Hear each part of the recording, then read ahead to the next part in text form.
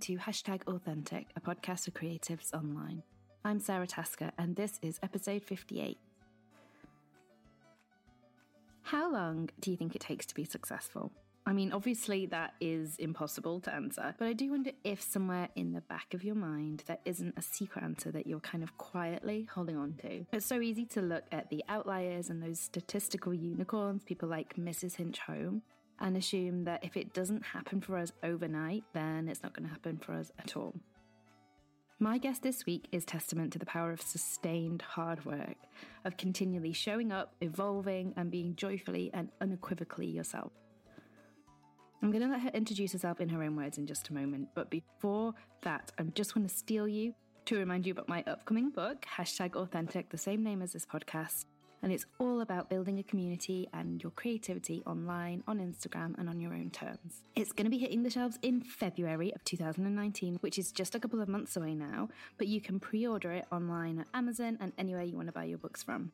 For everyone that pre-orders it, I'm going to be sending you a poster that ties in with the book, as well as a handwritten thank you note, as a small token of my gratitude for all of your support and your encouragement through this whole process. You can go to meandwalla.co.uk/book for more information on all of that. Okay, on with today's conversation.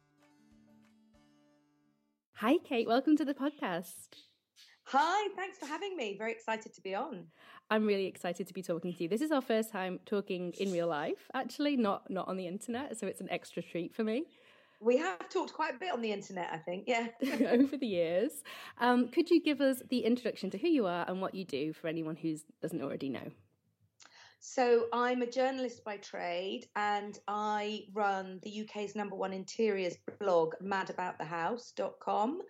And I've also written a book on interiors, also called Mad About the House. And I've just launched a podcast called The Great Indoors with Sophie Robinson from Off the Telly, DIY SOS and the Great Interior Design Challenge. Which is an amazing partnership, actually. Were you two friends already in real life? Is that how that came about? We met, we were going on a job to Nottingham, and we met at the train station and instantly started chatting. And we're then chatting so much we got on the wrong train and went to Leicester instead of Nottingham. So that was, we immediately came across as super professional and on top of our game, and then sort of got on the right train and slunk back and did the job. And we've been mates ever since. I love that. That's the start of all good friendships. I have so many directions I want to go in with you. So first of all, for anyone listening, because obviously this is purely auditory, could you describe your interior style? My interior style, I used to always call it urban glamour. Nice. Because I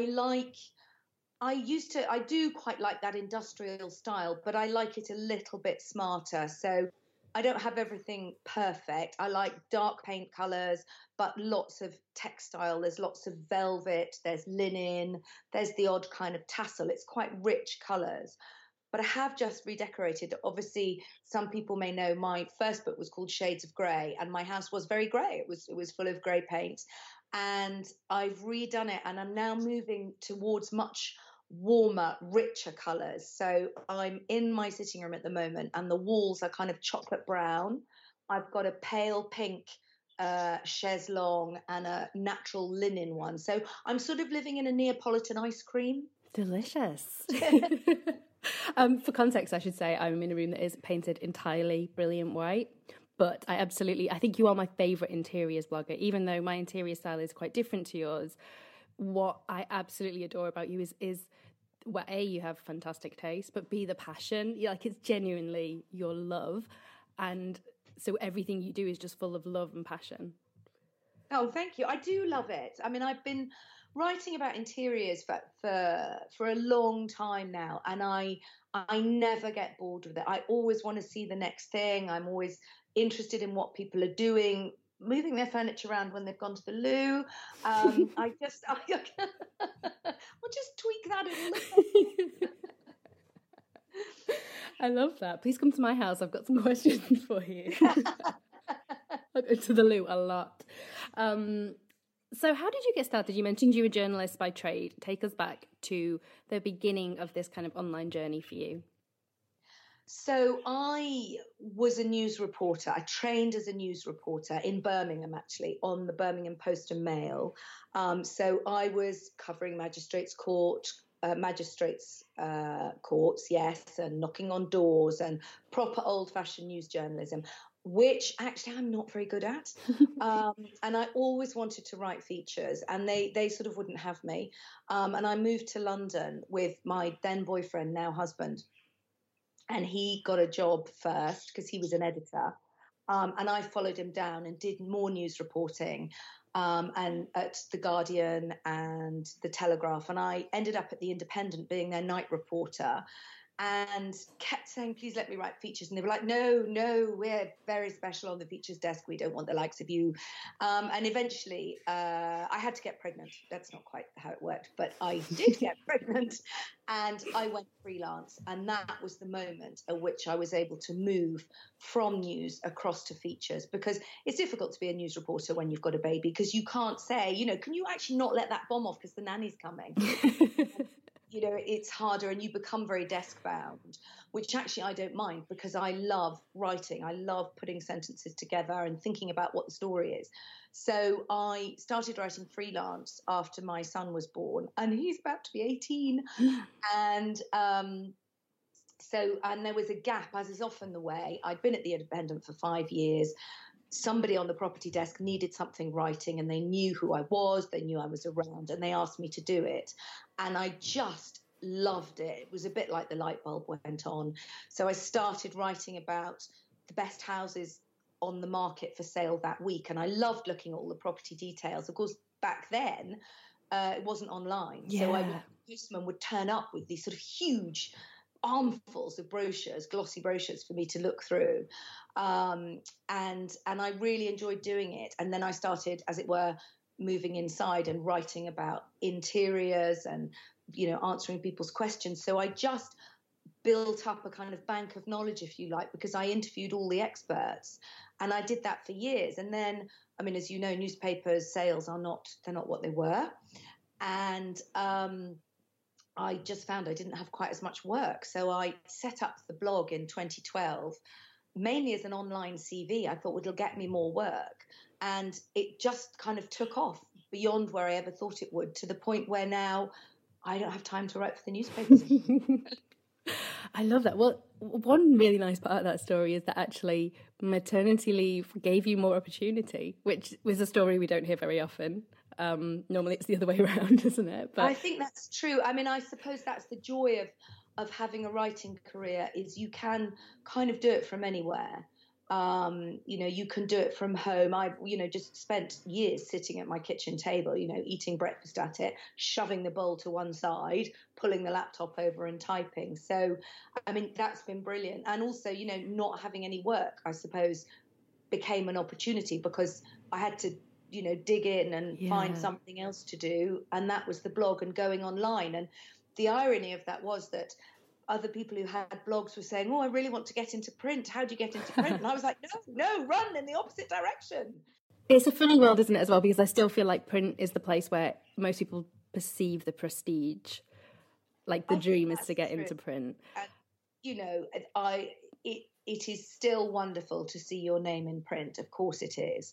But I do think that, perceptions are changing. Brands are becoming much more aware of the possibilities of online. It's more immediate. So I don't know where it will go, whether maybe it will come back. I think glossy magazines will always look beautiful and people will always want them on their coffee table. So, I agree. I think it's almost about, we're losing some publications, but perhaps they need to be lost in order to kind of raise the bar all round. So in terms of kind of your online presence, what are the main revenue streams, if you're happy to talk about that? Kind of, I think a lot of people out there are like, but how did you make having a blog pay in the same way as writing for newspapers did? It was slow, partly because people weren't used to the idea. So, when I started in 2012, people would sort of email and say, oh, will you write this post? we'll give you £30. And that was the start. And then there was also, will you write this post? We'll give you a lamp and we'll give you a cushion. And I remember talking to a freelance stylist, interior stylist. She rang me up in tears one week and she said, I've got 7 Kindles, 48 pots of paint, 27 cushions, and I can't pay the rent. And it wasn't like that to start with. So, you know, it probably sounds terribly old-fashioned to say, but it goes around and comes around. My husband had a job, and so I was very lucky that I was given the time, because we had one steady income, to build up my own. And I could obviously come back to how I did that more, but now he's setting up a business, so we're in the position that I've got more of an income. So it does, you know, we've been able to work it that way while he sets his business up. But I did, to come back to kind of, it was always product. And I did write a couple of quite sort of stiff emails to companies saying, you know, you're getting paid to push this product to me, and you're selling these products, and you are hoping that I will drive sales for you, and you're giving me a lamp. You know, that doesn't pay my bills. But perceptions are now changing. And the other thing I was very clear about was that I didn't want advertising as such on the blog. Again, back in 2012, I make it sound like the dark ages, but in terms of online, that was quite a long time ago. A lot has changed.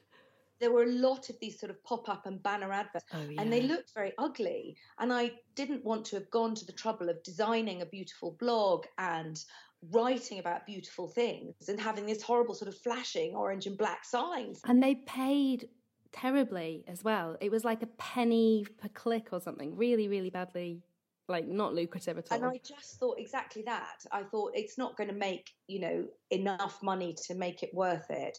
And I know even back then when you see those adverts, I might not click through from that website, but I might remember it if I was on the bus or something, and then go and click through later. So even though you might have seen it in a certain place, that you don't necessarily revisit through that portal. Yeah, so that person doesn't get the credit.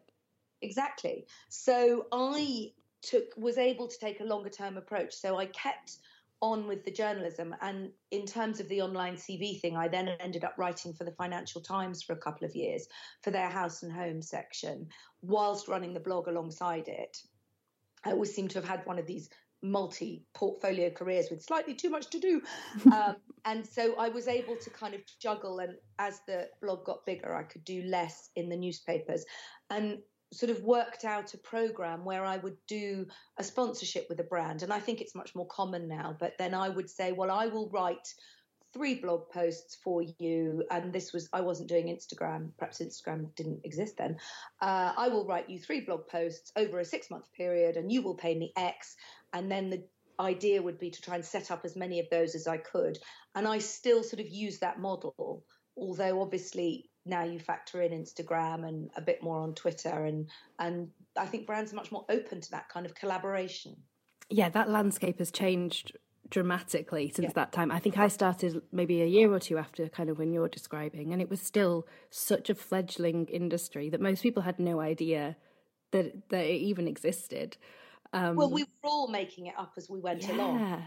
Yeah, and that's kind of the thing I'm hearing from what you're talking about, is it's almost like the fact that, you know, you weren't like a 19-year-old blogger, kind of, you know, all green and fresh-faced, and you had experience of working with these kind of companies in a professional capacity already, meant that you had real expectations of kind of how this needed to be done, and you weren't willing to kind of be taken advantage of, and that's worked in your favour. Maybe that's an advantage to being older. You get a bit grumpier, you know, and it was like, no, I'm not doing that for 30 quid and a lamp. Go away. Well, you value your time, which is absolutely right.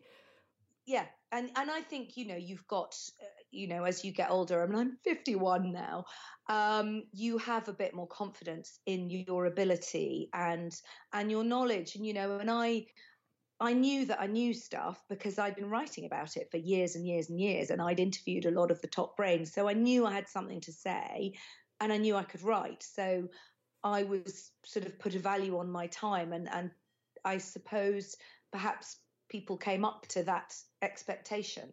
That's good. And I feel like you probably had a role in really shaping expectations of brands, because without the kind of the ambassadors like you kind of laying it down on the line for people, I wonder if they would have been even slower to come around to the idea that actually this needed to be a reciprocal relationship. Well, it's very flattering of you to say so. I don't know, but I'm quite good with a grumpy email on behalf of several people.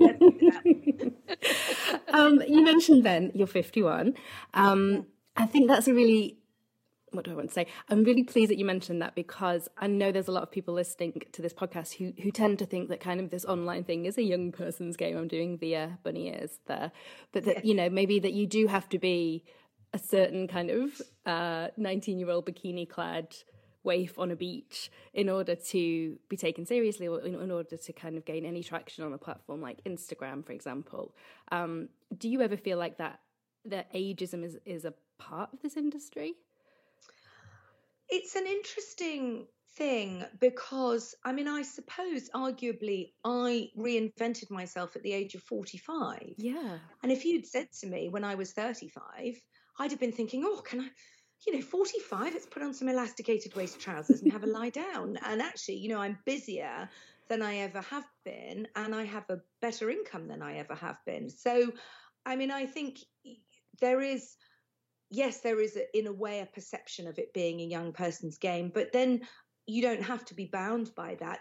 I wanted a corner of the internet. I needed a corner of the internet because I needed to revitalize my slightly flagging career, if you like.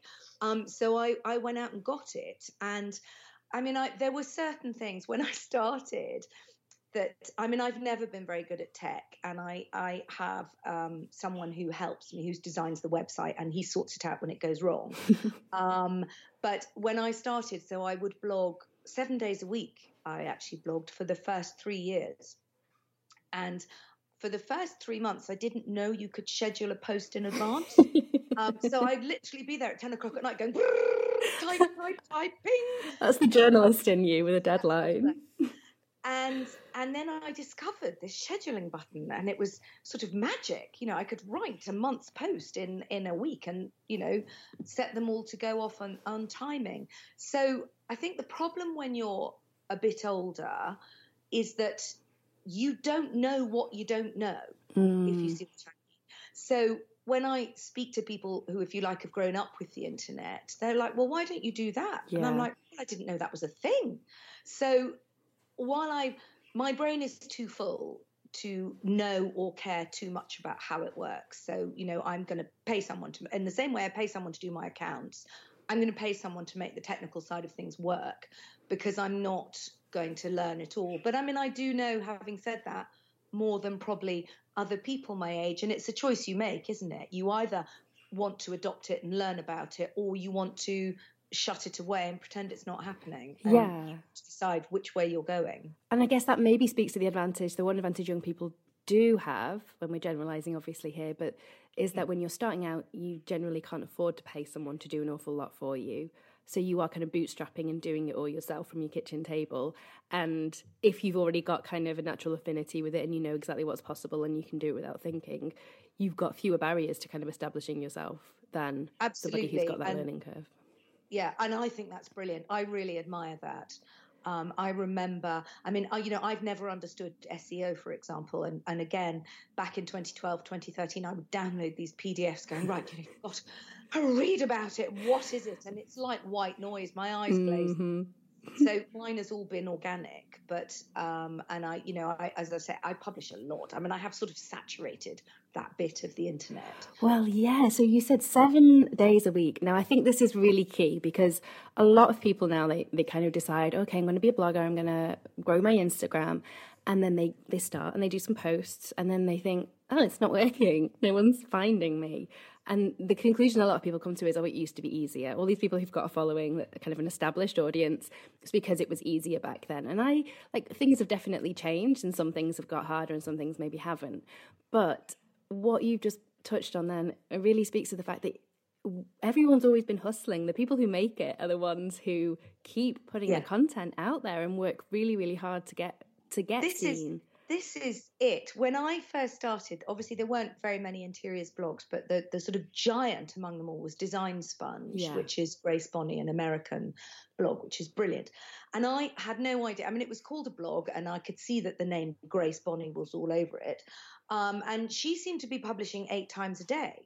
And it never occurred to me that there would be a team of people. And actually, I think by that stage or shortly afterwards, she was bought by another company. So it was a huge undertaking. And there was also, you know, Remodelista came along, and Apartment Therapy. These are big organizations with a team of people.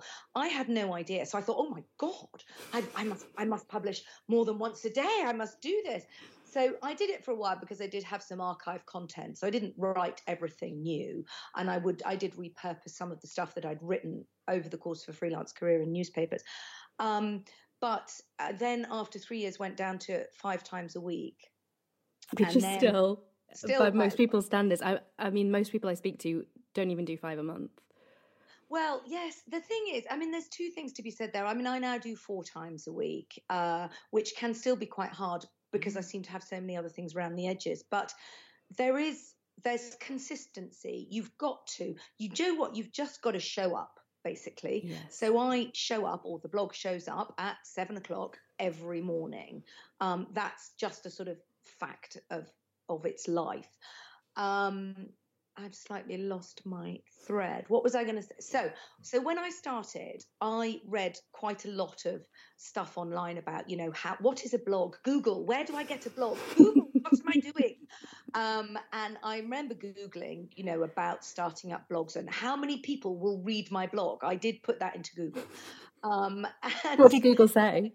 What did it say? Well, I mean, there was a whole lot of guff, but there was one thing which chimes with what you were saying, that to start with, you're so excited that you're pushing out content, you know, 5 times a week, and you just don't care if anybody's reading it. And then after a couple of months, you think, do you know what? Well, at least my mum's reading it. And then after, I think it was between 3 and 6 months, this post I read, I've never forgotten it, called it the sort of the winter of the blogger's discontent. And what it said basically was that you're plugging it out there. You know, no one's reading it apart from your mum and the milkman, and it's all a bit depressing. So you start thinking, oh, I won't bother with that post tomorrow because no one will notice, and nobody does notice. So then you don't do the next one. And then suddenly a month has gone by, you haven't blogged, you haven't missed it, nobody said anything, and it's dead. So I decided that I needed to get round that. So I set up a series which was called 365 Objects of Design, and I numbered them. And the idea was that I would have to do that post every single day so that I would get myself beyond my winter of discontent. That is so interesting. Well, that's how I did it. And it was like a little postcard. And again, I think the landscape has changed. It now feels wrong to talk about buying something new every day. But back then it was a little sort of bit of content. And I have to say, what has been really helpful for me is being a journalist. I used to write a feature in the Saturday Independent, it was called The 50 Best. And I would do 1 or 2 a month. And it'd be the 50 best lampshades, the 50 best chairs, the 50 best artisanal sausages. And you had to write 75 words on each one. Oh, wow. You couldn't start them all with this or I think. So that was fantastically good training, because I can write 75 words on anything, probably in about 30 seconds. So for me, that 365 Objects of Design worked brilliantly because I could just keep it going. And I used to get lovely emails from people saying, oh, I love looking at that little picture and not much work, not many words in the morning. You know, it's a nice little thing to see what you found. So I carried on, and then I did it the second year, and I went wrong in the numbers.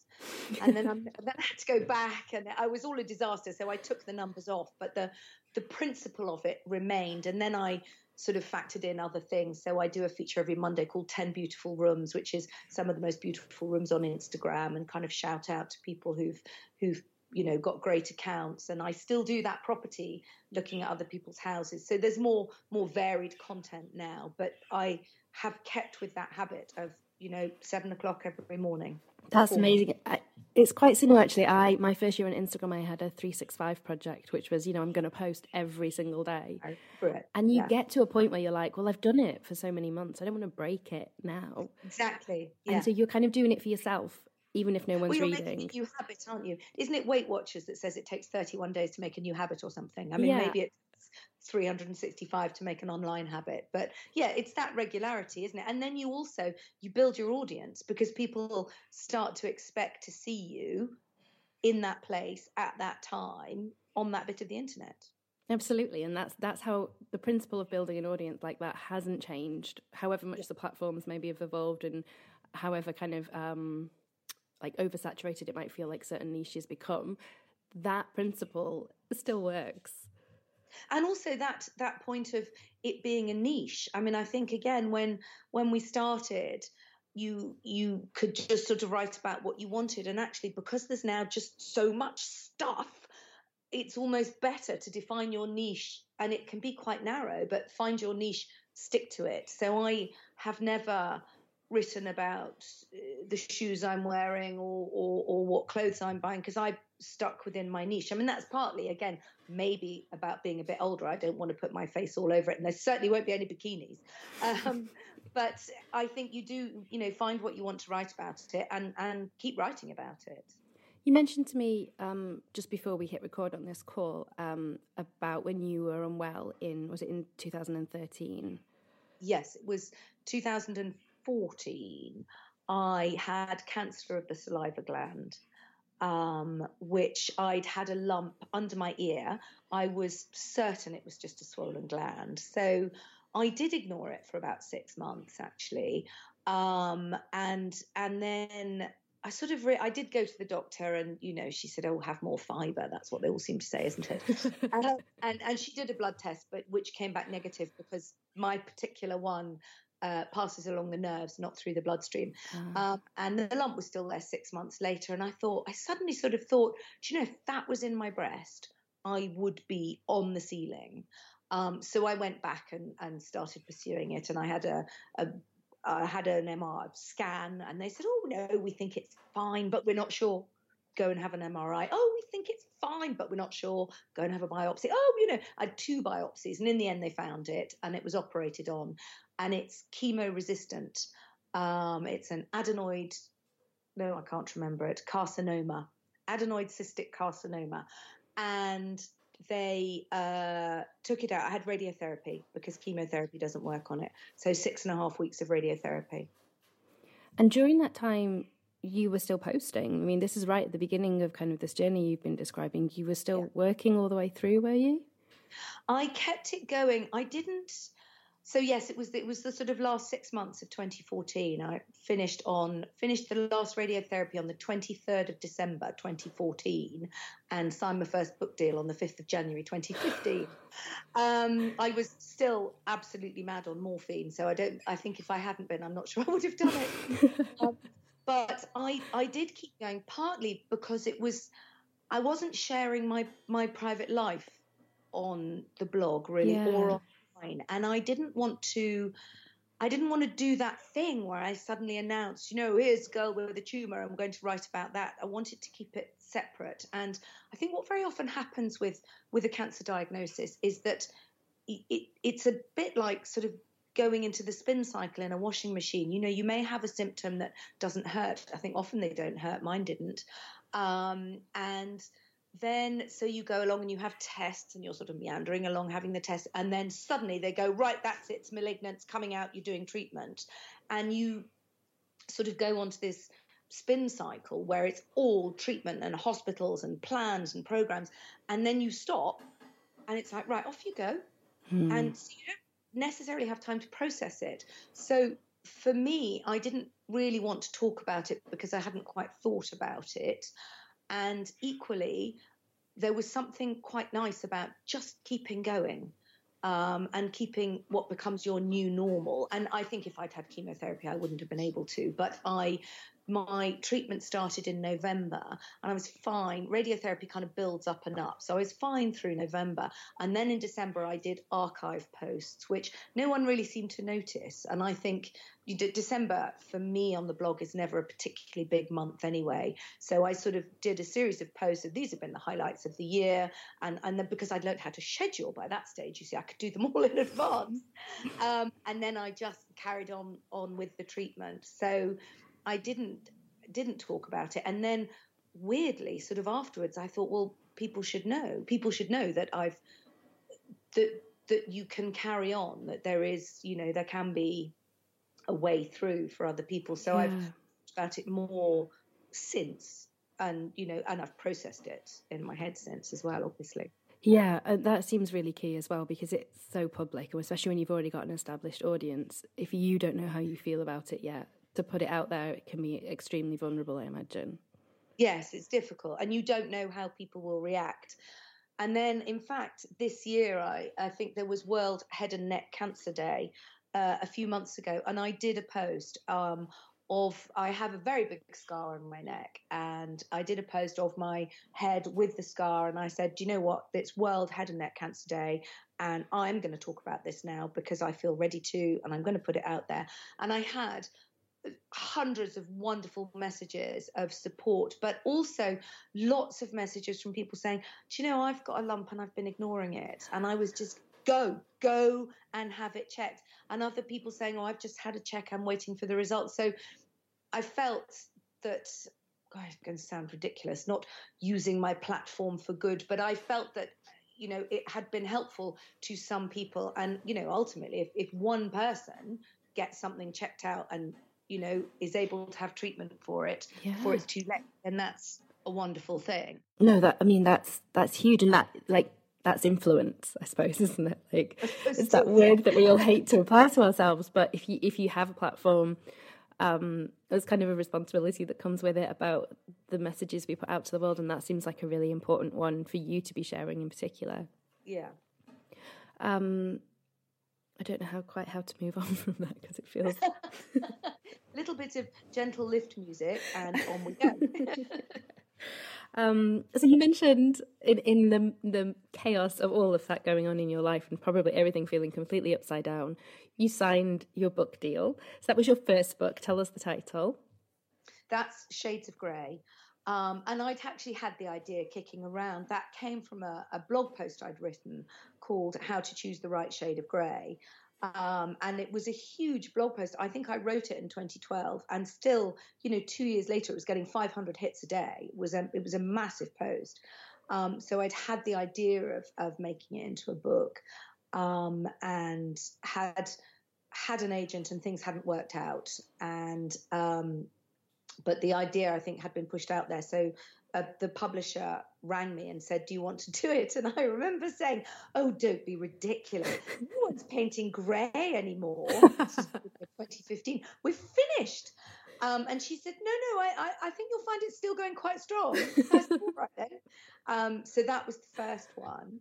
And yes, that came out, and that did okay. I think it was. I never really knew. I got a flat fee for that one, not royalties, so I didn't know how it sold because they'd paid me and we sort of moved on. Was it pre or post 50 Shades of Grey? It's not yet, but no, it was Shades of Grey. Yes. But was it pre or post the whole 50 Shades ridiculousness? Well, I think that's why it did quite well, because it got quite a lot of publicity because of the title. Good. And I remember telling this story, which is sort of true, at my launch party for that book, that I'd gone to have my nails done or something, and the woman doing my nails had said, oh, you doing anything nice? I said, well, I'm going to a party, I've written a book. Oh, you've written a book, what's it called? Shades of Grey. Oh my God, we've got her in here, she's in here. Oh, champagne. I said, no, it's clearly not that one. Hold the champagne, love. Do you want a cup of tea? You should have owned it. You should have been, yes, smart. And it's mildly exaggerated for comic effect, but it had that. She definitely did react like that. There was a moment she thought, it's that book. And so it was a great title, and it did well. And then my second one came out in March this year. which is called Mad About the House, How to Decorate Your Home with Style. And that's with Pavilion, the publisher, a different publisher. And so I wanted very much to do a book of the blog, because comes back to what we were talking about earlier, you know, print's still lovely, isn't it? Yeah. And Mad About the House feels like you. It feels like picking up kind of like picking up a printed version of your blog. I do write how I talk, that's true. And that was the idea, that it was a lot of the content from the blog written perhaps in slightly less of a hurry, and a bit more edited, but it's, I think in a way, you know, it's almost more searchable, isn't it? Because you can flick through a book and you can look at chapter headings, and sometimes search engines on blogs aren't quite as good as they ought to be. Or it can be difficult to find things. Yeah, so.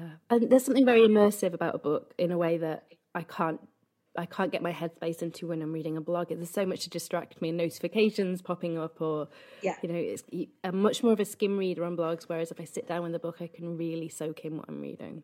Yeah, absolutely. And did you do your own photography for the book, or did you work with a photographer? Well, we wanted to slightly reinvent the coffee table book with that. So there are almost no pictures at all, no photographs. It's an illustrated book.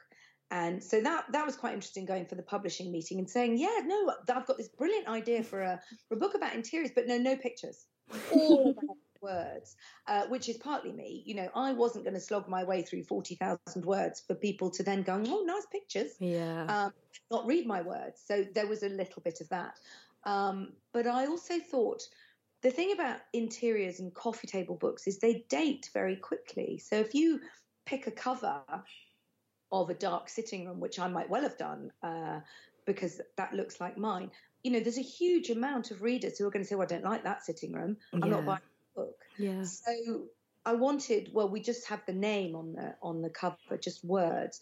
And I didn't want people to, you know, if it was very industrial style, and people who like shabby chic wouldn't want to buy it, and people who like pastel colours wouldn't want to buy it because it was very dark. And I felt that, or I hoped that I had information to share about how to find your style, how to decorate your house, some of the pitfalls that were, I could only hope, worth reading. And I didn't want people to be put off by the pictures. So we went for illustrations very specifically to not date it, and to also then hopefully have broader appeal.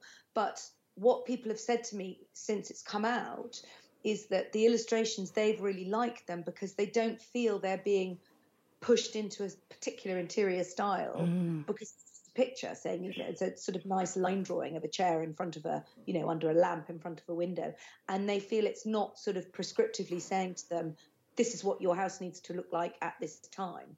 So that's been a sort of side benefit, which I hadn't quite thought about, I suppose. Which again is very you. It feels that's you. It's not your home book. It is actually you and your kind of your passion for interiors put into words. Yeah. Did you have to fight quite hard for that? Were the publishers fairly on board with it? Well, I've since discovered that my editor, who is wonderful, Steph and Katie at Pavilion, and they were totally on board with it. But I have since discovered there were apparently a few meetings, sales team going, put in more pictures, and them going, yeah, absolutely putting in loads, and then not doing it. So that I was told afterwards. And I can understand why the sales team were nervous, because, you know, that hadn't really quite been done before, particularly with interiors, you know, right, just having pictures. But they held their nerve, and I'm very grateful for them. And, you know, it's worked. And I've just signed the contract for the third book, which will not be out till 2020, although I've got to write 40,000 words by the end of March, apparently. And that will be similar. It will be a different book, but we will have the same illustrations, so that there's a sort of, it'll be a companion to the first one. Again, I feel like something in there about all of your experience and about you being a bit older and knowing yourself by the time you got to that stage, that means that you were able to know what you wanted and to speak up for it. Because I've spoken to people who've kind of done book deals like in their early 20s and felt really kind of railroaded maybe by the publishers into doing exactly what their vision was, and felt like they didn't recognise the end result. I've heard that too, and as I have to say, yes, I'm older and I'm grumpier, and I knew what I wanted, and I think I also, I mean, I by the time of that book, the new one, I had enough confidence to say, do you know what? I've got this many people who read the blog, and this is what they like, and this many people on Instagram, so I I knew that it had to feel like me. That was the point, and I was prepared to fight for that. Yeah, it's a bit of a journey I've been on. My book is coming out in February, and Yes, kind of exciting. just from that first meeting where I felt so small and so terrified, and I was going, okay, yes, to, I mean, I'm 35. It's not like I'm a newbie here, but like to the end point where I was going, no, I know my audience. I know how they'll feel if you put that in, and I don't want it in there. And all the stages in between where I was terrified and writing emails and getting everyone to read it and tell me if it was okay before I hit send and everything It's else. very difficult because you come up against, you might have an editor who's very supportive of you, but you come up against the sort of an implacable force that is the sales department. Yes, And, never named. They do, of course, they know what they're talking about, but they also, they want tried and tested, and this has worked before, so let's do it again. If it ain't broke, don't fix it.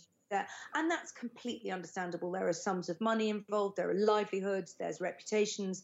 I totally get that. It's the same. If you look at the television, there's always the same few presenters that come round and round and round because the program commissioners know that people want to watch them. So it can be very difficult to break a mold or to change something and turn it round. But I mean, I'm sure I've been lucky that I've been able to do that. But I would say that it's very important, if you have a vision of something that is about you, then you must fight for that. And at the end of the day, I am my brand. You are your brand. So your book has to be you.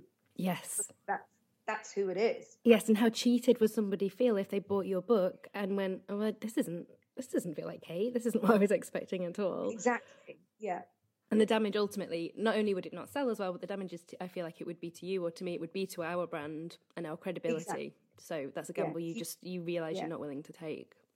And you do have a gut instinct if something's wrong. You can absolutely listen to a sales department and understand, why they're saying you should do it this way. But if it doesn't feel right, then, you have to be brave and maybe walk away or fight a bit more or find a better way to put your argument sometimes. There was one point when a friend of mine who is an author, she said to me, you've always got the option of saying, I'm going to give you the advance back. I'll give you the advance back and I'll walk away. And it never came to that, but that made me feel quite empowered to think, actually, yeah, like they don't have me over a barrel. We could just decide not to do this if it came to it. Well, and also, let's be honest, for anybody who doesn't realise, book advances for first books, even second books, they're not life-changing sums of money. Yeah, we're not talking mega books. And, it's not very much money. And certainly in my case, it's spread over a year, 18-month period. Yeah. Because you get a third of it when you sign the contract, a third of it when you hand over the words, and a third of it on publication day. So, if it's £4,000, you're not retiring on that. You've got some that you spread over a year and a half, you possibly could walk away from. So you mentioned at the beginning, we've touched on your books and your social media and the blog, but you've also now got the podcast. So your podcast is called The Great Indoors. And people can find that on, I'm assuming, any podcast app. I know it's on iTunes. It's also on... It's on all those normal platforms where people like to get their podcasts from. Yes, The Great Indoors, and it's me and Sophie. It's every fortnight for half an hour. I feel like it's something kind of, especially in this industry that we've kind of put ourselves in, there is a need to kind of always be reinventing yourself and finding the new thing and embracing it and kind of having a go. Do you feel that way about podcasting? I think it's one of those things that was sort of mulling over in my head for a while, a bit like the blog was before I set that up. I thought, everybody's got a blog. I must have a blog. I mean, there was a sort of joke back before 2012 that people would introduce themselves and go, hi, my name is Kate and this is my blog. So it sort of felt that was something I needed to do. And then the podcast, I'd been sort of mulling over the idea about what I would do and how it would happen. And then I was invited on another podcast and met the producer and she'd asked me on because she was a fan of the blog. She read the blog. And so I said, when I've had the idea, I'll come back to you. And then Sophie and I started talking about it, and it all sort of came together with a fabulous producer, Kate Taylor, and Sophie Robinson as well. And, there isn't at the moment in the UK a sort of professional interiors podcast. So we felt there was a gap that we could fill, or try and fill. And how has it been received? How are you finding it? You've got 3 episodes out so far, haven't you? Yeah. We were amazed with the first. We put the first 2 out together to give sort of, people something to get their teeth into, and we did go up to number 6 in the UK charts, which was just phenomenal. So the next one, episode 3, has come out today. So we'll see what happens. But it's had a great response, and we're really happy. And lots of people saying that sort of thing doesn't exist at the moment. I feel like actually as Brits, and I would love to hear your stance on this actually, but I feel like as Brits, interiors are not part of our everyday conversation in the same way that they seem to be in a kind of other national identities. And so having a podcast, having a space where you can actually kind of geek out about interiors with people who think like you is a lovely thing to have. I think we're getting much better at interiors in this country. When I was writing for the Financial Times, I ended up doing a sort of series over the 2 years I wrote there on sort of international interior design style.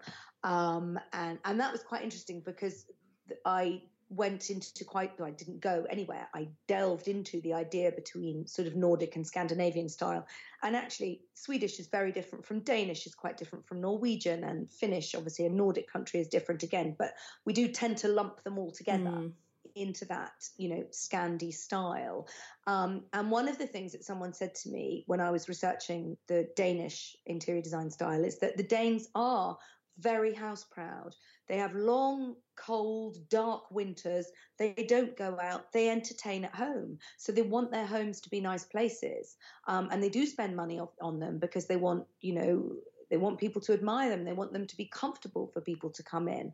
Obviously, I'm massively stereotyping, but that was one of the things I was told. And I think, we have got better at entertaining in this country, and there's more inspiration out there from blogs and Instagram and the dreaded Pinterest. And so we can see more the possibilities of things that are out there. I mean, in a way, that's why I love Instagram over Pinterest, because Pinterest is quite often very professional shots that have been beautifully lit, beautifully styled, that you can't necessarily introduce into your own home. Whereas the Instagram interiors community is very real homes. This is my sitting room, and this is why I painted it this color, and this is why that didn't work. And, so we see much more. So I think we're much more receptive to new ideas. That's really interesting. Yeah, because I've had a few interior shoots here at the house, and the level of artifice, like the amount of piles of crap that get moved to the other side of the room, so they're not in shot, and the amount of time that's spent just getting that perfect shot. I mean, it creates a beautiful story, but... And the other thing I've noticed, if you look at interiors magazines, my house has been in a couple of magazines over the years, and I remember if you look at the bathroom shots, there's never a loo, and quite often there's never any spotlights in the ceiling, because those are things people don't want to see. They sort of spoil the beauty of the shot. And I think, that's what we don't always remember when we're looking at pictures of other people's houses, that yes, they've been professionally lit and tidied, and the photographers sort of knelt down at a weird angle on the floor to make sure that you don't see the loo, and they've taken out the spotlights because they look ugly and they spoil the plasterwork around the edge of the ceiling, sort of thing. So I think Instagram is great for that, and I think there's a hashtag called InstaSham where people are saying, look at this in front of the camera, but oh god, look at what's going on. And I think that's important. That's why Instagram, it's more sort of immediate, and you get a little bit more of the story behind the picture, which can be helpful, because otherwise, I think we read about it a lot with fashion and models, and retouching pictures and what's real and what's not. And that's not something I particularly know any about, but I think with interiors, there's a way of keeping it more real, to use a slightly hackneyed phrase, and saying, yes, this looks great, but have you seen what's going on behind? So it's not creating another impossible standard for us, and especially for women. I think it really does seem to fall down the responsibility of that still to women to try and live up to. Yeah, absolutely. Have you come across this? I might not leave this in actually, but have you come across Mrs. Hinch Home? That's interesting, isn't it? I saw suddenly on Instagram, everybody was talking about cleaning, and I didn't really quite understand why. And so I went and had a look. I mean, it's a phenomenal thing, isn't it? And then just as quickly, there was a huge backlash about all the chemicals. So it's a really odd one, because on the one hand, I think she may have inadvertently done a massive favour to the what's the word, the green cleaning industry, because people have suddenly gone, hang on a minute, I'm thinking about all those chemicals. I wasn't thinking before. And I'm not sure what she intended, because I don't know. I don't think she set off to conquer the internet with her cleaning habits, but that happened. But I suddenly think it's made people bizarrely more aware of using, less chemicals than perhaps they might have been before she exploded onto the scene. I don't know. It certainly hasn't made me want to do any more cleaning. Me either, but I think it has worked for some. And it started a lot of interesting conversations, as well as kind of the whole chemical thing around how homemaking and cleaning and interiors are all still kind of a woman's job, or seems to be falling down to women, and whether that's shifting, or how it needs to shift. Which is just an interesting conversation to be opening up, I think. Again, I don't think that was ever her intention, but it's nice that it's getting some airtime, and I guess it's nice that it's happening via a channel like Instagram, where it's real people and real homes that are kind of the catalyst. Exactly. And it's sparking the debate. And I think the more we talk about these things, the better it is. Why should it be the women that do the cleaning, not the men? And I'm sure there are plenty of men that do the cleaning. But the more we have these debates, the better it is. It's out in the open, isn't it? So we're not assuming. I mean, one should never assume anything. We're sort of first rule of journalism: don't assume, ask. So I think, the conversations about, who's doing the decorating, who's doing the cleaning, who's doing the childcare, the more we have those open conversations, the better it is. There was a huge, there was a sort of ruck the other day, wasn't there? Because Daniel Craig, James Bond, has just had a baby and went out with a picture of his baby in a sling. And I think 99.999% of the world went, oh, it's Daniel Craig with his baby. Piers Morgan went, oh my God, he's wearing a baby in a sling. It's not very Bond-like. And you thought, oh, shut up, Piers. But it did immediately, everybody jumped up and shouted at him, which was brilliant, because the majority opinion that I saw seemed to be that he was, I need to try and find a polite way of saying it now. He was old-fashioned and an idiot for taking that viewpoint, and everybody else thought it was completely normal that a man should walk around with his baby in a sling in front of him. So the debate is moving on. Conversations are being had. Yeah, and the internet seems to be kind of a huge catalyst for a lot of that, which is lovely. So you mentioned somewhere earlier in that you have mixed feelings about Pinterest. Could you tell us a bit more about that? I think Pinterest is very complicated for reasons I touched on earlier, that, it gives you that sort of sense of impossible, and people pin lots of pictures and they don't really stop and think about whether it's something they can achieve in their own home. And there's a line I've used in the book, which is, it's fine to pin all those pictures on your board, but you don't live in an open plan modernist house in Cape Town with a wraparound veranda. You live above a chippy in Neasden. It's not going to work. So I do in the book give a chapter on how to use Pinterest, and I think it's huge and unwieldy and unmanageable. But in sort of short terms, you need to think very carefully about why you're pinning that picture. And if it's just because you love it, then have a board that is just for pictures you love. If you're actually thinking about decorating your sitting room, then before you put it on your sitting room board, you need to interrogate yourself and the picture as to whether what you're looking at can actually work in any way for you. That's really good advice. Yeah, because otherwise it can just make you feel completely depressed about your real life situation. Exactly. And then you show this thing to the builder and he's like, you what? You can't possibly have that. So I think you use Pinterest. I've called it in the book your frenemy, because it does sort of, lures you in with all these great ideas and things. And I think wonderful to be inspired, great to have lots of interesting ideas, but you just have to stop and have a little closer look and go, actually, can I do that before you instruct the builder? It's probably a little bit like the way you need to use Pinterest if you're pinning fashion, in the sense that, if you have a very skinny body, there's no point pinning outfits that you love on plus size bodies, or vice versa, because absolutely, yeah, we want to find things that work. Listen, we've all fallen for it. I've bought all of Rosie Huntington Whiteley's underwear in M&S, and bizarrely, I still don't look like her when I put it on. We all succumb to the dream. Yeah, so it's not falling into the same trap, I suppose, with interiors is a really good tip. Kate, where can people find all of your links and these amazing blog posts we've heard about online? So the blog is madaboutthehouse.com, and you can actually get to everything from there. But my Instagram is also madaboutthehouse with underscores between the words. And the podcast is The Great Indoors. And you're a Twitter person too as well, aren't you? I'm much less on Twitter. That's my name, at Kate Watson Smyth. You did mention you are on Pinterest, aren't you? Is that going to be the same, do you think? Yes, Mad About the House. Fantastic. Well, I'll find all the links and I will include them in the show notes so people can come and take a look at what you're doing on all those platforms. Kate, thank you so much for speaking to us today. Thank you for having me. It's been great fun.